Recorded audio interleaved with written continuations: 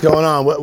We're live at the New Jersey HorrorCon. No, yeah, the New Jersey HorrorCon. That's right. That's right. And I'm with my longtime friend, Mr. Mucky Chris. Yes, old and fat, Mucky Chris with you. Yeah, but you look good, bro. You're not fat. I'm working on it. Yeah, well, so am I. Yeah. So, all right, well, let me just get it out of the way because it's the elephant in the room. Is Mucky Pup a dead deal? Yes. It's done. Absolutely done. No chance of a reunion ever.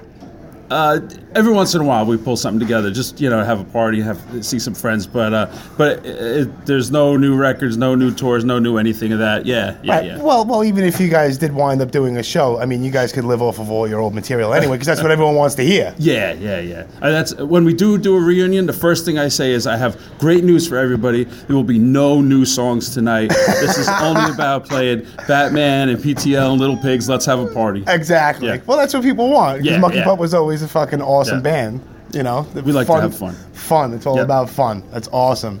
So, since I'm here, and I hopefully this comes out good, because this is the first time I'm doing this quick little mini bonus episode. But what got you into, and it's also weird that I'm doing like quote unquote interview questions, because I never really do that. But what got you into this 3D printing stuff, bro? Sure. So after the music, after the band and stuff, I was doing design stuff, and so I had to figure out, what am I going to do with myself? And I love Star Wars. I love toys. I love collecting old toys and stuff. So I wanted to come up with my own new toy line, but like a mashup. So I was I was mashing up Buddha bodies which is awesome, with Star Wars characters, because I was really examining how Buddhism is so similar to the Force in Star Wars. So like I was exploring that, and it had legs and it took off. So there's like more than 100 different figures now of all pop culture heads on Buddha bodies, and it just took a life of its own, and that's what I do now. That's awesome. Yeah, I personally have a Jason Buddha. Nice. And you also do like I also have like a Pete Steele bust. That's right.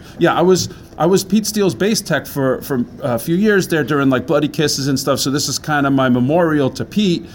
So since I'm a digital sculptor now, I did a Pete sculpt as this bust, and then I first gave it to like Phil from Phil Ansamo, because he was a longtime Pete lover. Pete lover. Yeah, well, Pete lover. Fan, everybody loves Pete. Pete fan. And then all the guys like Vagony and Carnivore and Typo and the families and stuff. And then after that, I now bring them to shows and stuff, and I offer it to people also. But Duff's has a bust of him now because of this, and you know how it is. We all love Pete. That's awesome. So now a quick question, because a question that I was thinking about hitting you up, but I figured I would just ask you. Sure. Is there? Let's just say I would want like a custom piece. Is that a possibility? Absolutely. Or do you do you have to do like certain bulk amount or whatever for it to be worthwhile? No. The sales pitch is, I have a minimum order of one, because 3D printing, there's no giant setup that you might do if you did like injection molding, where you need these metal dies and you got to set it up.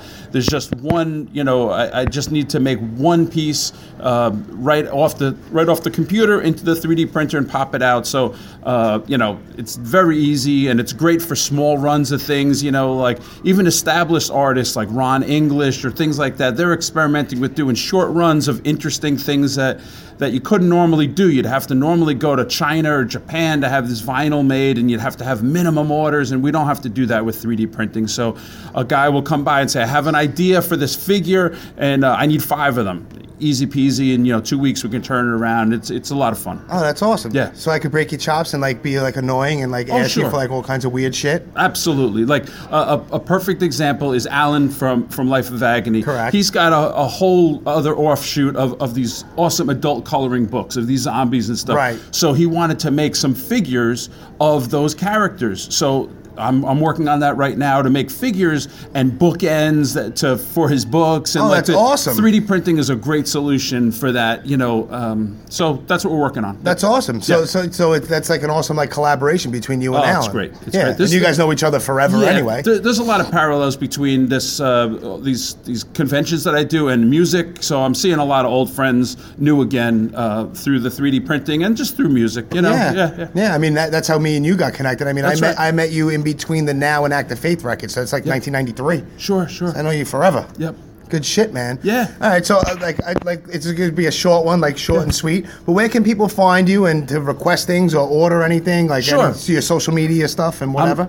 I'm called Mucky Chris, so it's MUCKY Chris.com. And on there you'll find the 3D stuff. You'll also find all the old Mucky Pup records and T-shirts. I keep all that stuff alive. So if you go to Mucky Chris, you can find all this stuff. Awesome. Yeah. Dude, I'll let you go back to doing your thing. Good seeing you, brother. Good seeing you always. All right, cheers. Cheers, brother.